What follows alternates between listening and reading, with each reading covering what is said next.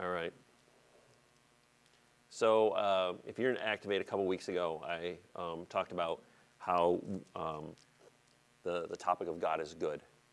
If you were there, great. If you missed it, shame on you. No, I'm just kidding. I'm kidding. Y'all need to get... We have room. Yes. Anyway, so we talked about how God is good and how our culture has kind of shown us that either God is an angry God who wants to punish us, or he's just this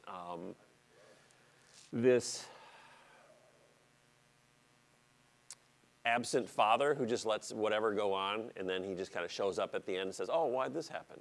And both of those are wrong. Our culture has done that, and a lot of churches have preached, God is angry, God wants you to blah, blah, blah, you're going to suffer because God is angry, he's going to put sickness on you, and that's not who God is. And then the opposite end of the coin is God is just this absent father who created a bunch of kids and left them to their own. And we see that in the world. We see that is the status quo for children in the world now, is to have fatherless homes and that are run, and these kids grow up not knowing who their dad was or not having a good father. And that's not who God is. But God is good, and he loves us. And he says, in Isaiah 61, it says his face shines upon us. Anytime you see that in the Old Testament, his face shine upon us, or turn his face to you, that means God's favor is on you. That his favor was on the children of Israel, that he was turning his face towards them because his affection was towards them. His eyes were towards them, and when his face would shine upon them, it wasn't in the Old Testament is when God turned his face is because he was upset about what happened. Didn't mean that he didn't love them, but he was upset what was going on, and when he turned his face from them, everything broke loose. They were taken into captivity, I don't know how many times. Southern kingdom, northern kingdom, southern kingdom gets destroyed, northern kingdom gets destroyed, because what they were doing was wrong in the sight of God. But then, multiple times in the Old Testament, you see when God would turn his face, when his people repented and called on him and he made him their God again instead of making the false idols their God. So I want you guys to take what I'm going to talk about with inside of that mindset that God is good and he loves us no matter what we do. I think it's got to be the premise of what how we relate to what is going to be said today, because if we don't, it can be offensive. And if it's offensive to you today, you need to either do this, reevaluate how you believe in God or how you think of who God is, or say, am I not lining up with what God has asked me to do? And that's everybody. Yep. That's our entire life, is having to realign ourselves with God. Too many times, and we're all guilty of it, we get into emotion, we get into anger, whatever it is, and we divert ourselves out of God's plan, and we have to realign ourselves with what he is doing. So in Matthew 16, and this is also paralleled in the Gospel of Mark in 8:34, and Jesus says in verse 24, he says, take up your cross. And he said this to his disciples, if anyone would come after me, which means to follow me, to serve me, he says, let him deny himself, take up his cross, and follow me. For whoever would save his life will lose it, but whoever loses his life for my sake will find it. For what will it profit a man if he gains the whole world and forfeits his soul? Or what shall a man give in return for his soul? You have ever heard that old song, what would you give in exchange for your soul? If you haven't, go find it. It's a good song. No, that's not. No. I don't know. I don't. Yeah. Anyway, my wife's just spouting off random song artist here trying to. It's an old bluegrass song, and it says, what would you give in exchange for your soul? And it talks about different things. And it's a really old song. It's about 60, 70 years old. But it's a really good song, and it hits home on a reminder of what are you willing to give up for your soul to be lost. What Jesus is saying, he says you have to give up everything for me. That's a stupid song.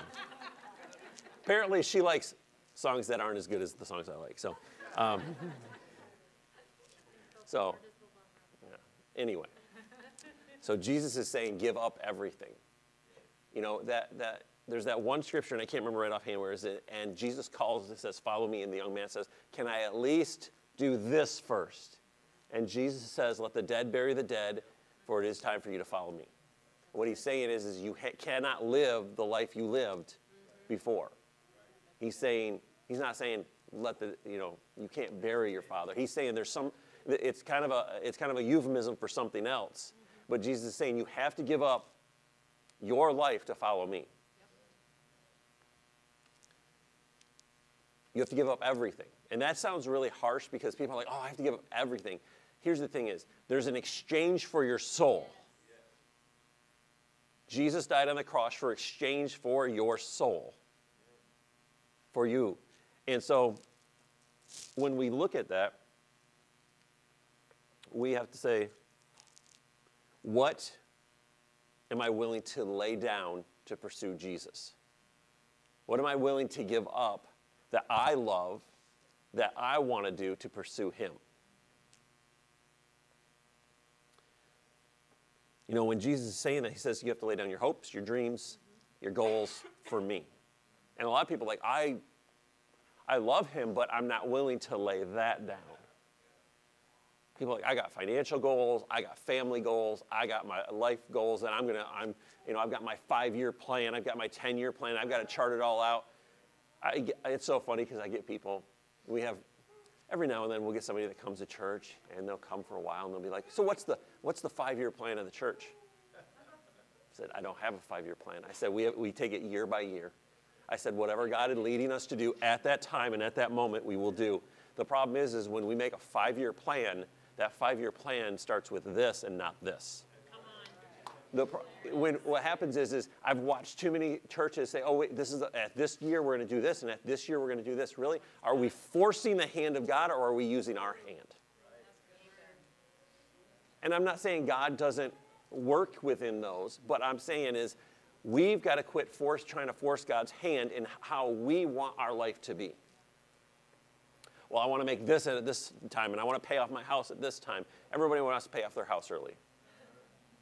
But what God does in our lives is different. Sometimes we don't pay off the house early. Sometimes we don't get the jobs we want. Sometimes our life doesn't work the way it does, but it says all things work together for good of those who love him. And so I think what happens is we try to align ourselves with God, but then step out and say, okay, well, I need you to do this for me. I have this plan, and I want you to do it for me. So my goal is to have this kind of car and this house and this financial setup, and I need you to do this for me. And too many times we treat God as a waiter instead of waiting on God. And so what we do is we go to God and say, I want this, and it's kind of like we kind of treat him like the genie in Aladdin. Oh, I need you to do this for me, and I need you to do this for me, and I need it to appear now. And you know what happens is the new phrase in Christian culture is I manifested it, because I kept talking about it and believing about it, and I'm like, you manifested something, but it wasn't what you were believing for. Faith does something. Yeah. Manifest is the opposite. Yeah. Of faith. You ever seen something manifest in somebody? I have. That's manifesting. That's well. The problem is we've taken phrases of the world and of culture and brought them into the church and said, this is how I'm going to do this. This is how we're going to talk about it. This is what's cool for the day. You know, Sarah and I,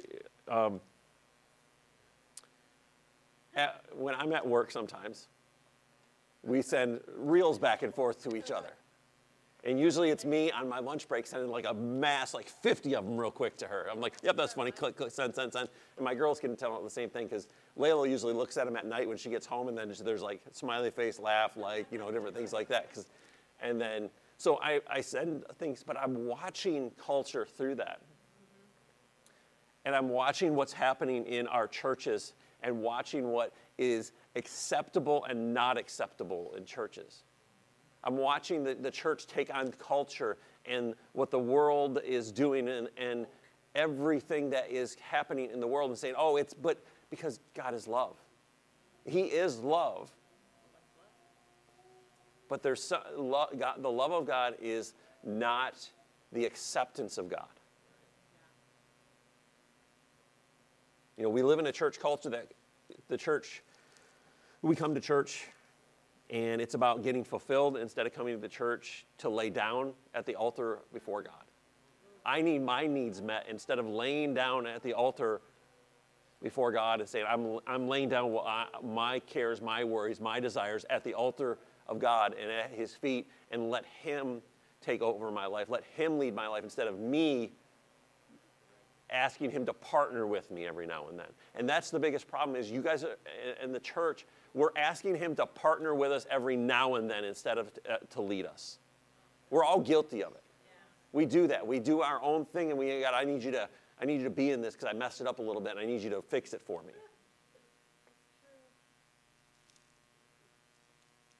But we should not be coming to church to have God fulfill our dreams and our needs. He says, I'm asking you to give this up. He says, if you deny yourself daily, take up your cross and follow me. What denying yourself means is deny the things that you always want to do. Taking up your cross means that you're going to live like him. Live for him. What happens is the culture has taught us to come to church to receive instead of coming to church to give. We live in a very selfish culture. You can't go on any form of entertainment without seeing everything is for you. You deserve this. You've earned this. And I hate to hear it every time. I'll be sitting at work and I have we have this company that sends us like little promotional things. And one of them is like this little globe-looking stress ball. And I'll be sitting at work typing, and then I'll hear somebody, but it's just my best life. And I'm just like, I'm living my best life. And I'm like, there is nothing biblical about my best life. Or just do you. Just do you. And I'm just like, and I'm frustrated because these are people that are supposed to believe in God and follow God, but they've picked up the mindsets and the ways of the world and said, oh, okay, this one person, it's just karma. I'm like, there's no such thing as karma. I'm sorry. Karma doesn't come back. Do you understand what karma is? Anybody know what that is? It's you lived a horrible life at one point, and now you lived horrible. Now you live in poverty. That's why in India, if they see a beggar, they will not give them money or they'll not give them food because they believe that they deserved that in a prior life.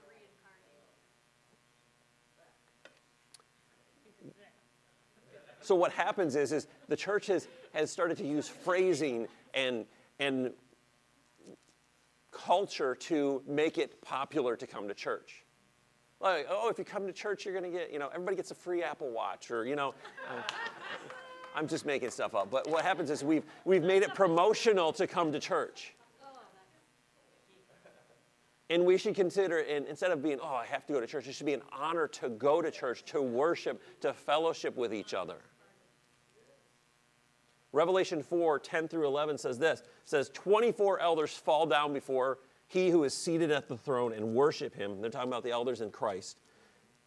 They cast their crowns before the throne, saying, worthy are you, our Lord and God, to receive glory and honor and power, for you created all things, and by your will they existed and were created. Our needs are going to be met at church. And I wanted to explain this. We don't rely on people for our needs to be met. We rely on God for our needs to be met. People will fail you, will leave you, desert you. But what happens is this. God says, I will never leave you or forsake you. That's right. So what happens is when you come to church and nobody talked to me. Well, who did you talk to? Good day for you. Yeah, that's a good day for me. I mean, come on. I'm just saying. Sarah, people John asked me one day, he's like, how was work today? I said, I got in, I got out, and I didn't have to stay over. And he's like, okay. It was pretty good. I only had 3 phone calls. It was great. There was only one meeting, and it lasted 10 minutes. I'm like, yes. I got in trouble at work one time. I said, why are we having 4-hour meetings for something that can be handled in 15 minutes? Well, you can't say that. I said, why not? Because other people listen to you. I said, that's my point. I said, that's what I'm trying to do. I said, I'm a little bit of a rabble-rouser. I'm sorry. I said, I'm kind of sorry about that, but I'm not. I said, why are you wasting my time when I could be doing stuff? We're wasting 4 hours to do something that could be summed up with the golden rule. Well, I said, summed it up there. And they're like, oh.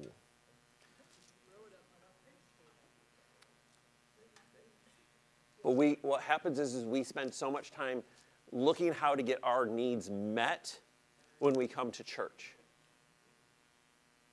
What we need is when we come to church, to look how we can meet that need and minister to God.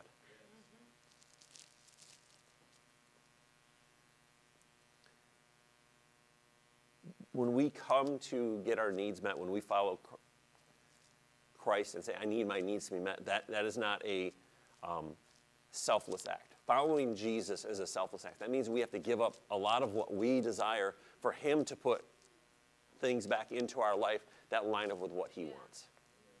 Because here's the thing is, just because it's not sin doesn't mean that it's not what God wants for you. It does mean that it's what God wants for you.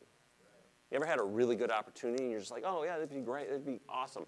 Like years ago, 20 years, 15 years ago, I had a really good opportunity to make really good money, but I was like, it's going to take me from my family at least 50 to 60 minimum hours a week, Sundays every now and then, and I'm just like, it's not worth it. It's not worth not having a relationship with my family to make a few extra bucks. Because what is that exchange for? Money can't buy a new family. It can't buy your kids' love. It can't buy the affection of your wife. It can't buy a good marriage. It can't buy any of that. You just spoil them. Oh, my kids are bratty because I'm not here. I'm just going to give them extra money so they behave themselves or, love me.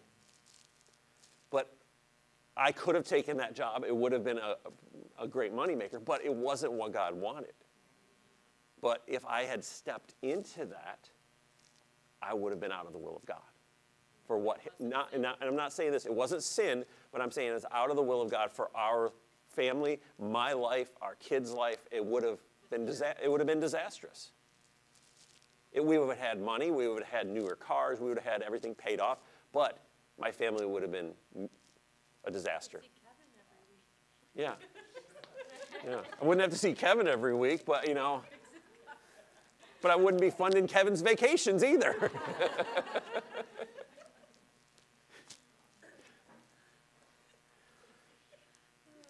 But our needs have to be secondary when it comes to God. He wants our love and our affection. And what Amy said, when we love God, he blesses us. Yeah. He takes care of us because it's not because we're buying him off. It's not because we're begging him. It's just because he loves us and is a good God. He blesses us.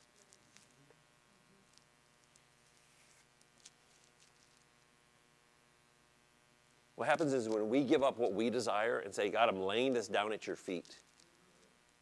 When I lay this down at your feet, he picks it up and says, okay, I'm going to hold on to this, and I'm going to replace it with something else. But he says that God gives you the desires of your heart.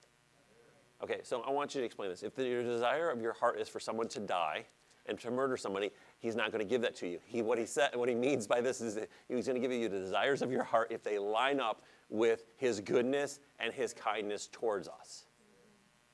So you're like, I hope somebody dies. He's like, you're not going to get that, sorry. That's called cursing. You need to reevaluate your relationship with him and talk to him a little bit more. And repent. But when we give up our desires and say, I'm going to lay them down at your feet, the mess I have in my life, what I want in my life, I'm going to give that up. He says, okay, let me work with you, and we're going to start to give you new thoughts, new desires, new things. But what happens is this, he will give you the desires of your heart. He's going to give those to you, but it doesn't always happen when we want it. Sometimes we're like, oh God, I need a new car right now. And he's like, well, that's a desire you have, but you can't afford the insurance or the repair cost or the fuel for it. People are like, oh, I need this kind of car, I need this. It's like, but you can't afford the insurance, let alone the car payment. And you can't afford the repairs, let alone the car payment and the insurance. And so what happens is people are like, oh, God didn't bless me. No, it's not. God knows what's going to destroy you and what's going to benefit you. You know, Sarah and I were looking at trucks, and I went online and I looked, because a couple weeks, or last weekend, Lana got in an accident with our truck, and I went to look at new trucks. I just, for the fun, I was like, our truck, what would it, if I went to buy a new one right now? And I was like, that costs as much as our home did when we bought it. And I'm like, I rebuke you, devil. No, I'm just kidding. I'm kidding. But I looked at that. I was like, that's what our house cost. To buy a modern replacement of what our truck was, I was like, that's what our house costs with our closing cost and everything else. I'm like, no, I'm not living in that the rest of my life. But that's the thing is, like, we want, oh, God, I need this. I have to have this. And he's like, this is going to set you to ruin. And what happens is we always want our desires to go with what we want our desires to be God's desires for us. And what happens is we're like, God, I want you to do this for me. And he's like, it's probably not going to be beneficial to your life. Probably not going to be beneficial to your marriage, your kids, everything else. But what we do is we jump into it and we go, okay, God, I just bought this, and now I need you to bless this. Or I decided to go into this, and I need you to bless this. He's like, but you stepped out of my blessing because you chose to do something that wasn't smart, that wasn't planned for you. And that's why I said sometimes we have to realign ourselves with what God is saying. God, what are you saying? It's like when you go out to buy a new vehicle, it's like, okay, God, what do you want? We've bought some weird vehicles just because we felt like that's what God has asked us to buy. And it's like, okay. And what's funny is this. One time we bought a car, and we bought a Mazda, bought it for like, I don't know, $3,000. It got in an accident. We got like $5,500 for it. I'm like, how do you get, I'm like, they don't know the transmission was going out. I was having bearing problems in the back. I'm like, that's fine. But yeah, God had us buy a lemon, and it paid us off. And we were like, oh, we bought a better car with it. And every time that we've had an issue with a car, we've always upgraded in our car because God has always blessed us. But we paid attention to what he was saying to us when we were doing that. We've test drove cars. We're like, oh, this is really nice. And we're just like, no.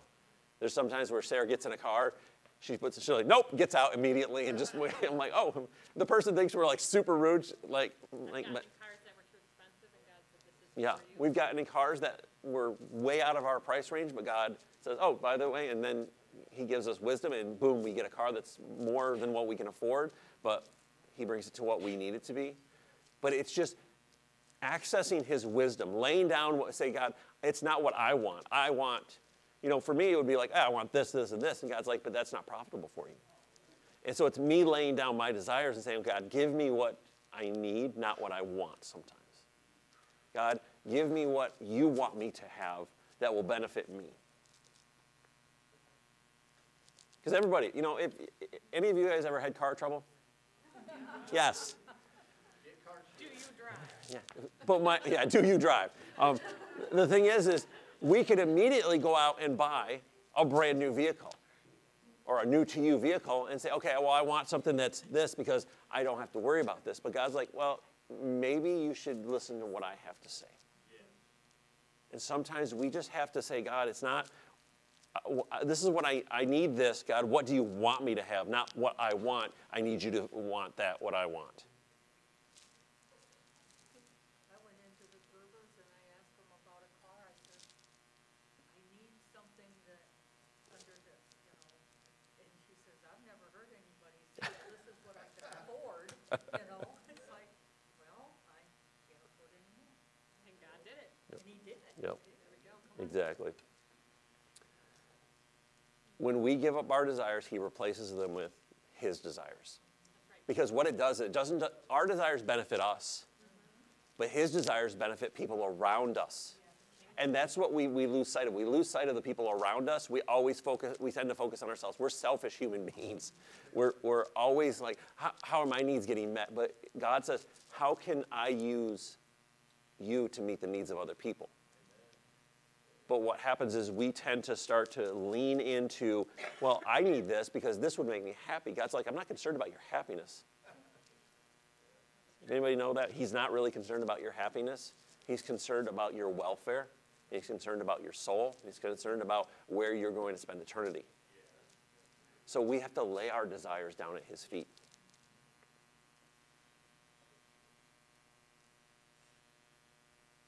And he will replace our desires with what he wants. And then we start to see like he starts to see. And we start to see people that are in need, people that are hurting, that we can say, okay, hey, now I can take the time to minister to these people.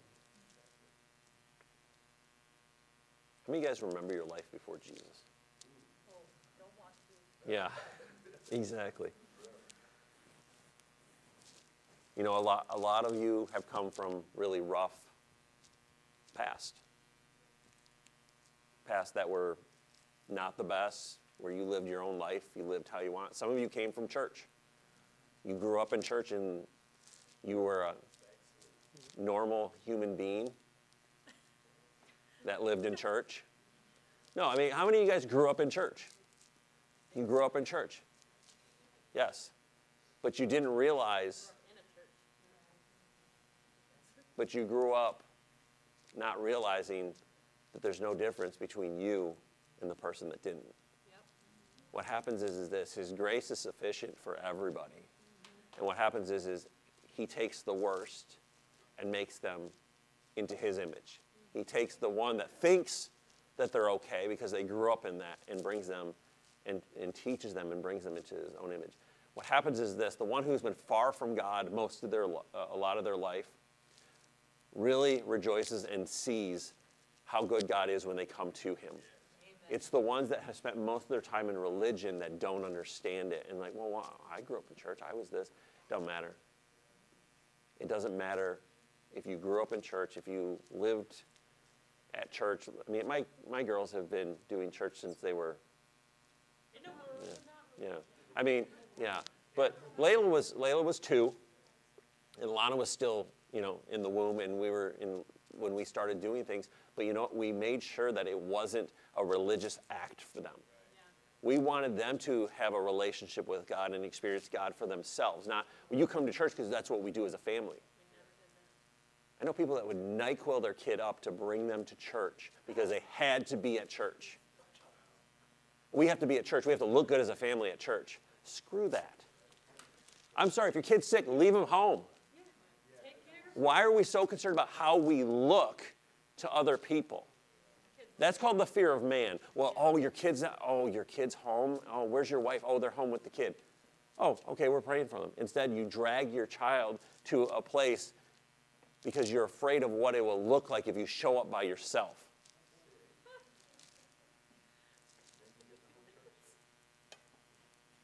And this person is listening to this. They'll get over it. They're not in this room. No, they're not in this room. It's okay. But what happens is if we're so afraid to say something, not show up, to have our family look good at church, you're only there to look good at church. If your kid is sick and needs to stay home, let him stay home. It's not going to matter. God doesn't go, oh, your family's not all together, you don't look good to people. That is the fear of man in church. That is the idea of that I have to look a certain way in order to go to church.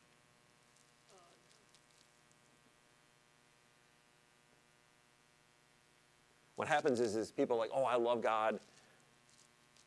I love Jesus. They'll say that, oh, I love him with their words. But they deny him with their actions. Because what happens is this, like, I have to look good at church. I have to say this. I have to look this way. I have to say, all the right church phrases to go to church. But when I get out of church, all hell breaks loose. What happens is that, oh, I love Jesus, I go to church. But what they don't do is they don't actually live that out when they go out during the week. They love God, but they deny him with their actions. They're afraid to say anything. I work with people, and if they're listening to this, you'll get over it. I don't even care. I don't even care. At this point, we've got to quit worrying about what we say at work. They'll try to just not. They beat around the bush when it comes to God. They're like, oh, well, you know, they never actually just say, I'm a Christian and this is what I believe. They don't want to offend anybody. Oh, we just don't want to offend anybody with our beliefs, our values, you know. We just got to, I'm like, you all need to grow up. Grow a backbone.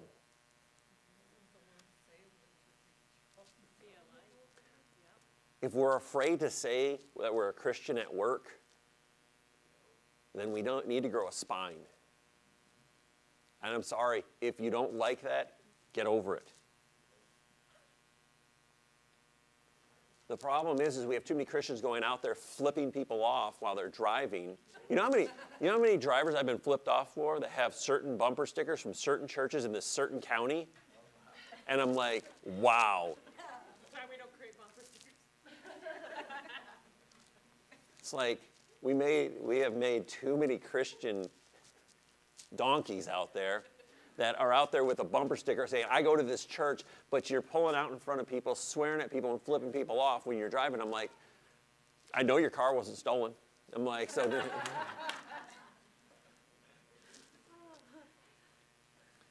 The problem is they go to church, they look all good, they got their nice clothes on when they go to church. They always dress really nice to go to church. But when they're out on the road, out in public, it's like, do you even know God? The way you act, the way you carry yourself, the way you talk to people. What's funny is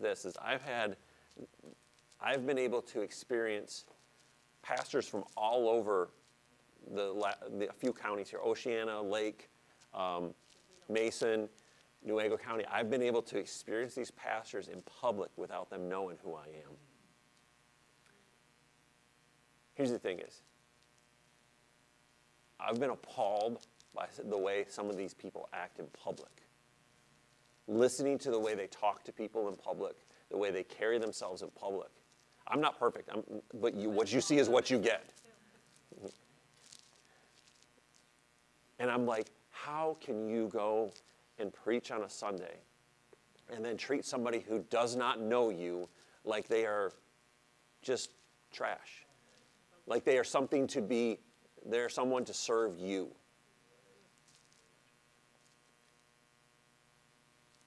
And it's sad because we have people out there that are representing the gospel that are one way in front of everybody.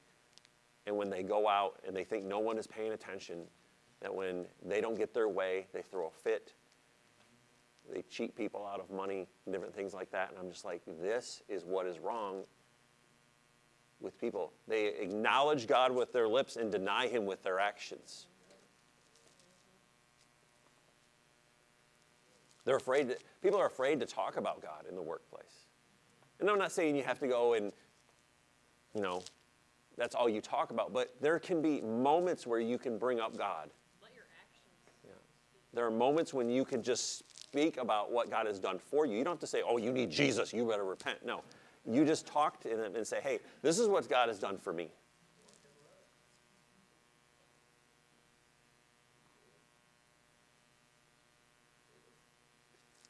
I'm telling you right now, if you're afraid to offend someone with what you believe, you need to take some time and you need to reevaluate your relationship with God, and you need to pray that you have boldness and ask him for boldness.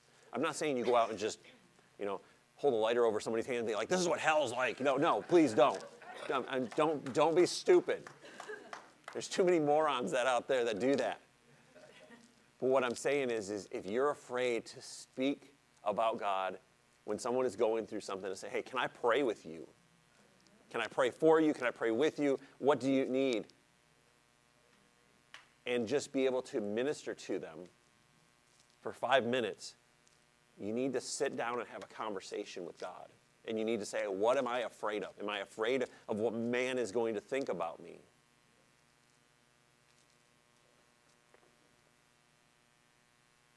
Everything in the Bible is offensive. It is offensive to sin. It is offensive to our nature as a human being. Romans 1, 16 through 17.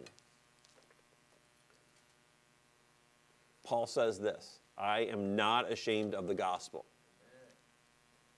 for it is the power of God for salvation to everyone who believes, to the Jew first and then to the Greek. For it is righteousness of God is revealed from faith for faith. It is written, the righteous shall live by faith. Paul, in his letter to the Romans, is writing, he says, I am not ashamed of the gospel of Jesus Christ.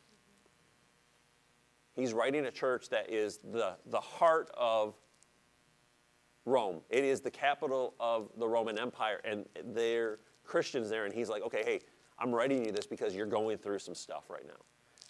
The church was going through persecution. They were getting, tortured, murdered. Churches were being torn apart.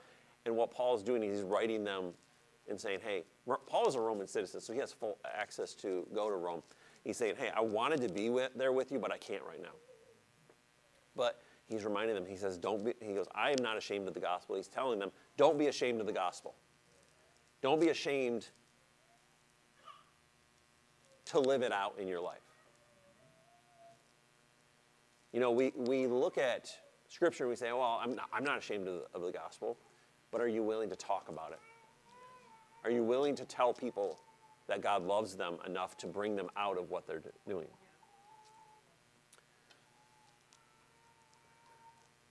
Jesus says in Matthew 10:33, says, but whoever denies me before men, I will deny him before my Father in heaven. And I'm not saying that you made a mistake and he's like, oh, by the way, you've denied me. What I'm saying is this, if someone comes up to you and says, are you a Christian? Oh, well, I go to church. You dance around the topic. I go to church, I believe, I'm not really religious. You do that little dance, that song and dance to kind of skirt around the issue of just being bold and saying, hey, I'm a Christian, this is what I believe in.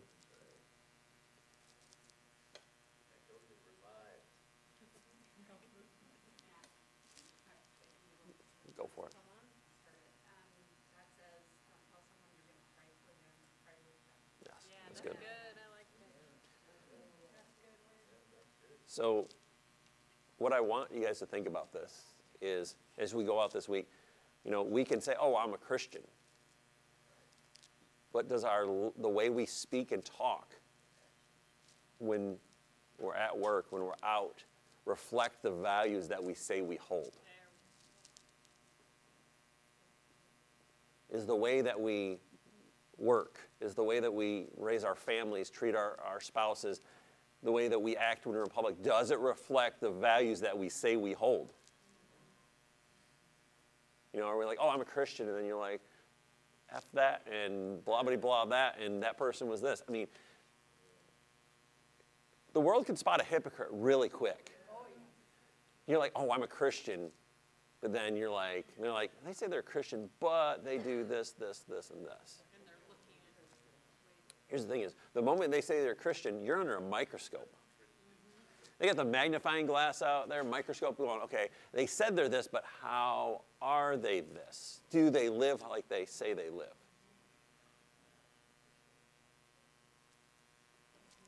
My wife said to me, she goes, sometimes your personality is offensive. And I said, I'm sorry, but I'm not. I don't have a lot of, when you take your personality out from us and yes, Christ. yes. So what happens is I don't have a lot of room for flip-flopping. I don't give a lot of room for that in my life. Either I'm just a jerk right now or I'm good. And I can't operate in one or the other. So sometimes I'm a jerk and I have to say, hey, I'm sorry, I was a jerk. But I also have to say, okay, if I give myself the ability to be complacent, give myself this little bit of room to just live how I want to live, but still say, oh, I'm a Christian.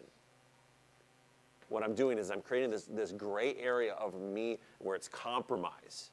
And I can live how I want to live here, and I live this way when I'm at church, and then I have my compromise area, and then I'm this way when I'm at work. But there's always this just gray area where I can step into, and I feel Like I can just say what I want to say when I'm around certain people because they allow it and they don't hold me accountable for things.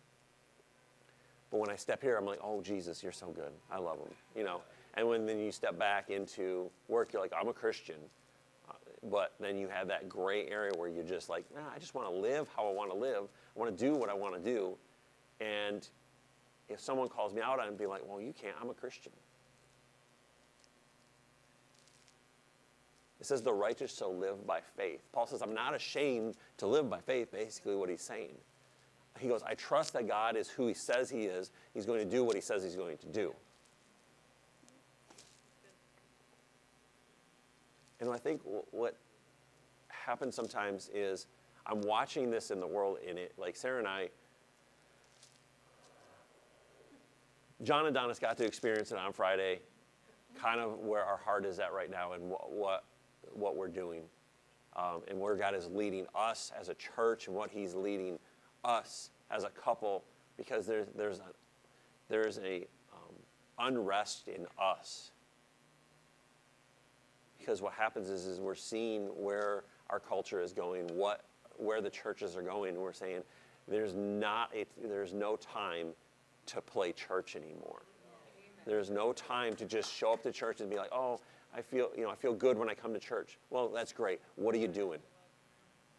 We can't sit any longer and just say, okay, well, I feel good when I come to church. There's some action that has to come along with believing. There's some action that has to come along with you following Christ. I'm not saying you can't sit and rest and spend some time, but there's a cutoff point where it's like, Don't tolerate things that look like God that are not God. yes. There's an old phrase that you either go or get out, and there's time where in this season of church, in this season of what God is doing in the church, it is going to be uncomfortable. If you are not in surrender to Christ, it is going to be uncomfortable. It is going to look and it's going to feel different.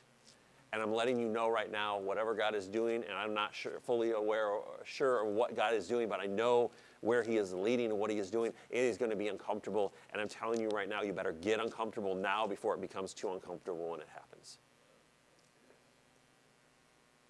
God is starting something that is going to start to change the structure of what church looks like, what happens. And if you are not uncomfortable with your relationship with him now and the way you are following him now and serving him now, you better start to change that. Say, God, make me uncomfortable.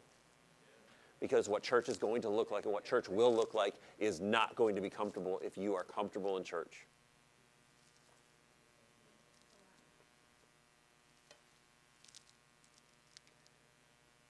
So when you are in a relationship with God, it is going to be uncomfortable. And if you are comfortable in that relationship, there's some part of communication and some part of a disconnect with him.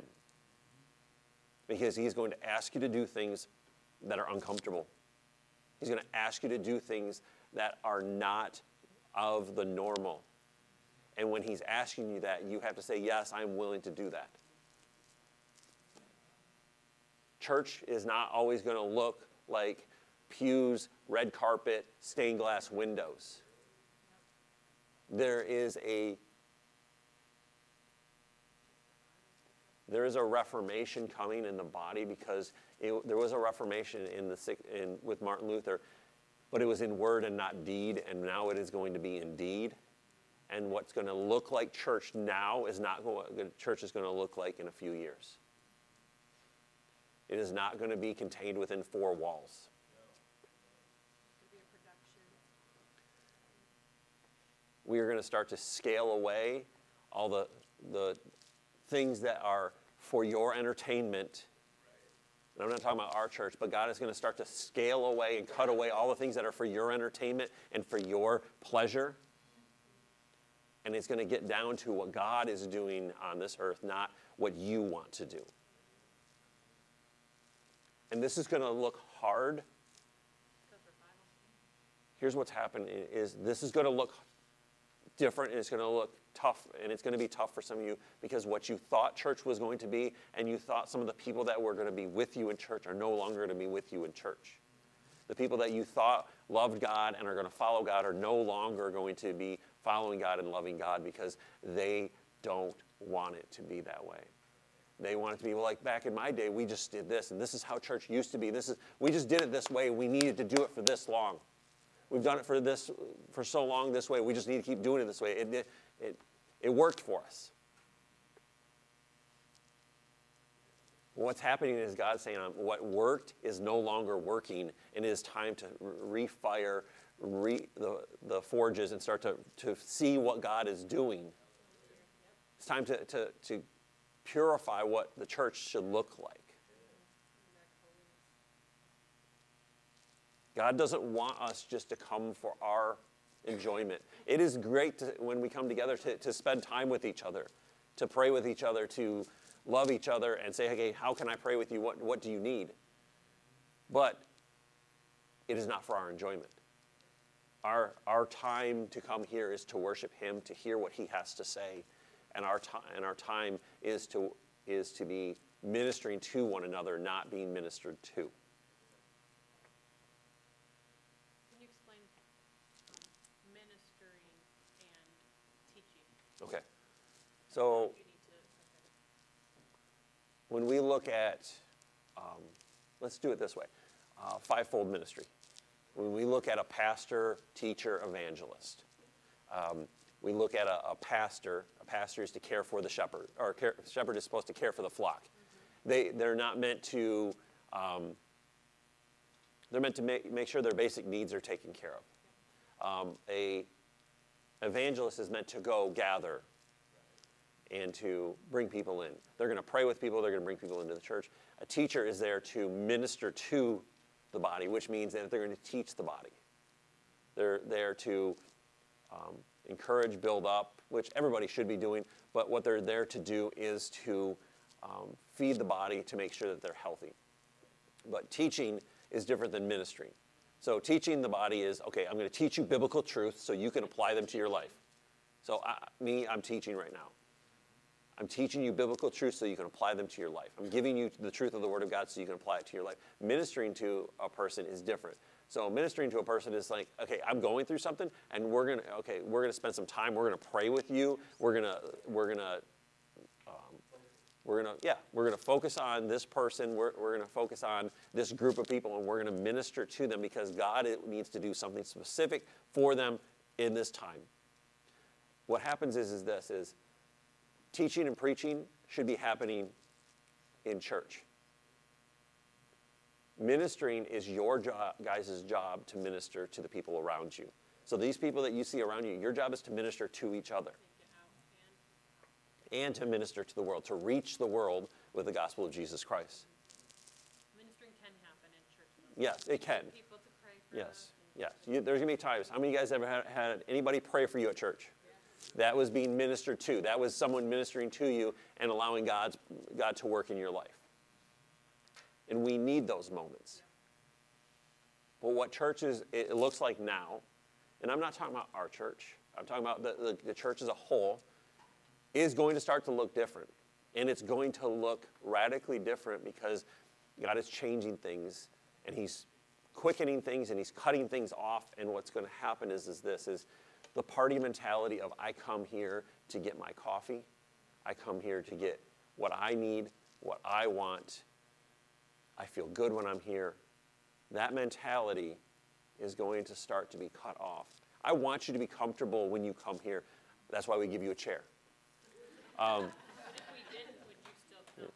Yes, if we didn't put a chair up, would you still come? If we didn't have coffee, If we didn't have coffee, which it's not Starbucks, but it's still good coffee. I don't drink coffee, so I'm guessing it's good. had to sit here Yeah. with you Yeah. while they're running around. If your children had to sit in here with you and we didn't have childcare, would you still come?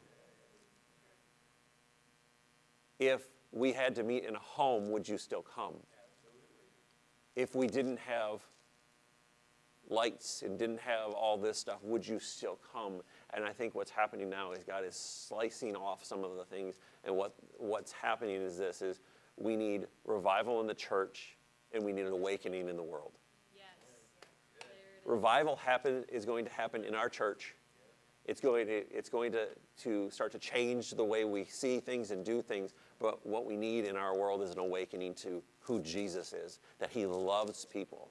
He's not just there to give them rules and regulations. He's there because he loves them.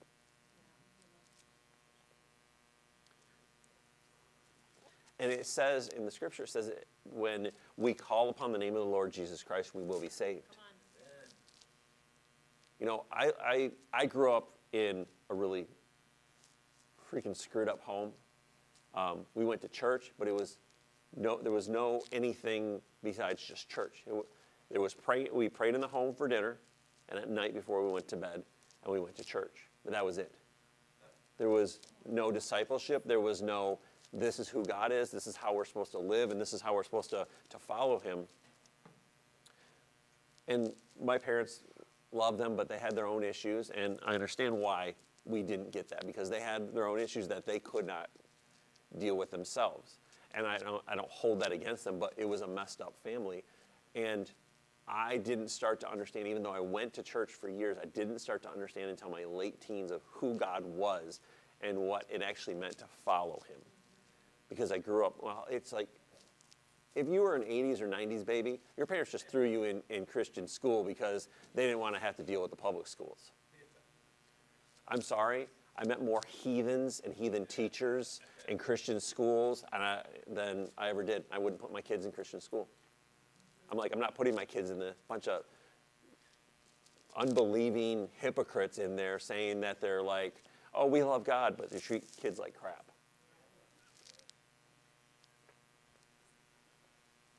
If you have your kid in a Christian school, Make sure you heard from the Lord. yeah, make sure you heard from the Lord on that one. Because what are your kids being taught? What are your kids believing? There is a value system that you have to put into your children before you put them into school. Because whatever value system that they have at school, whether it's Christian, non-Christian, parochial school, whatever it is, they're going to put a value system into them. And you better be sure that you have a value system in your child, and you are constantly reinforcing that value system into them. Because your kid comes home one day and says, well, teacher says that God doesn't heal people anymore. Slap that child. No, I'm just kidding. No, don't slap your, no, do not slap your child. Find out who the teacher is. No, I'm just kidding. No, I'm kidding. I'm not condoning slapping teachers unless you know. But what I'm saying is reinforce the values before you send them out. There's a phrase that a preacher says. He goes, why do you think when you send your child to Caesar, they come back as Romans? We send our kids out into places that we think are safe places for spiritual growth, and they come back and we're like, I don't even recognize them because they're coming back because for 8 hours a day they may be indoctrinated with a contrary belief of what you believe. So you start to reevaluate and say, what is safe for my kids? What is a good place for my kids? But Jesus said, give up your life. What we need to do is we need to have the foundation when we send them to Caesar, just like your guys' son. He said for Valentine's Day, I'm writing a scripture and I'm giving the word of God to everybody in my class. Yes. That's awesome. Yes. That's awesome. That's what we need. We need Yes. to send them in Yes. with the foundation. Yeah. So Jesus says, take up your cross and follow me. What he's saying is give me your life. It's not always going to be sunshine and roses and, but if you give me your life, I'll work with it. We've spent years talking with people that have gone through the worst things they possibly can go through. And what happens is this, and I found that when they say, you know what, I'm going to follow what God asked me to do, things change. Their lives change. And we've also counseled a lot of people, and they said, blah, blah, blah, this is so bad, what do I do? Give it to God, follow God, and see what he'll do. When they don't do it, they go down that rabbit hole.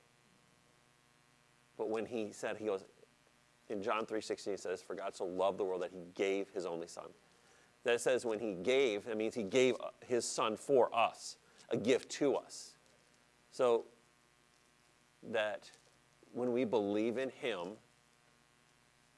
and we give our lives to him, we have a relationship with God. This is something that we need to reinforce with our families from day one. You know, when our kids were little, we would sing them those songs because we wanted their identity to start from the day they were born, not waiting until they're, 10, 12 years old, wondering why they're struggling with everything. We put on our kids a foundation. Did we screw them up a little bit? Yeah, we screwed them up a little bit, but it's okay. They still love us, right? Okay, good.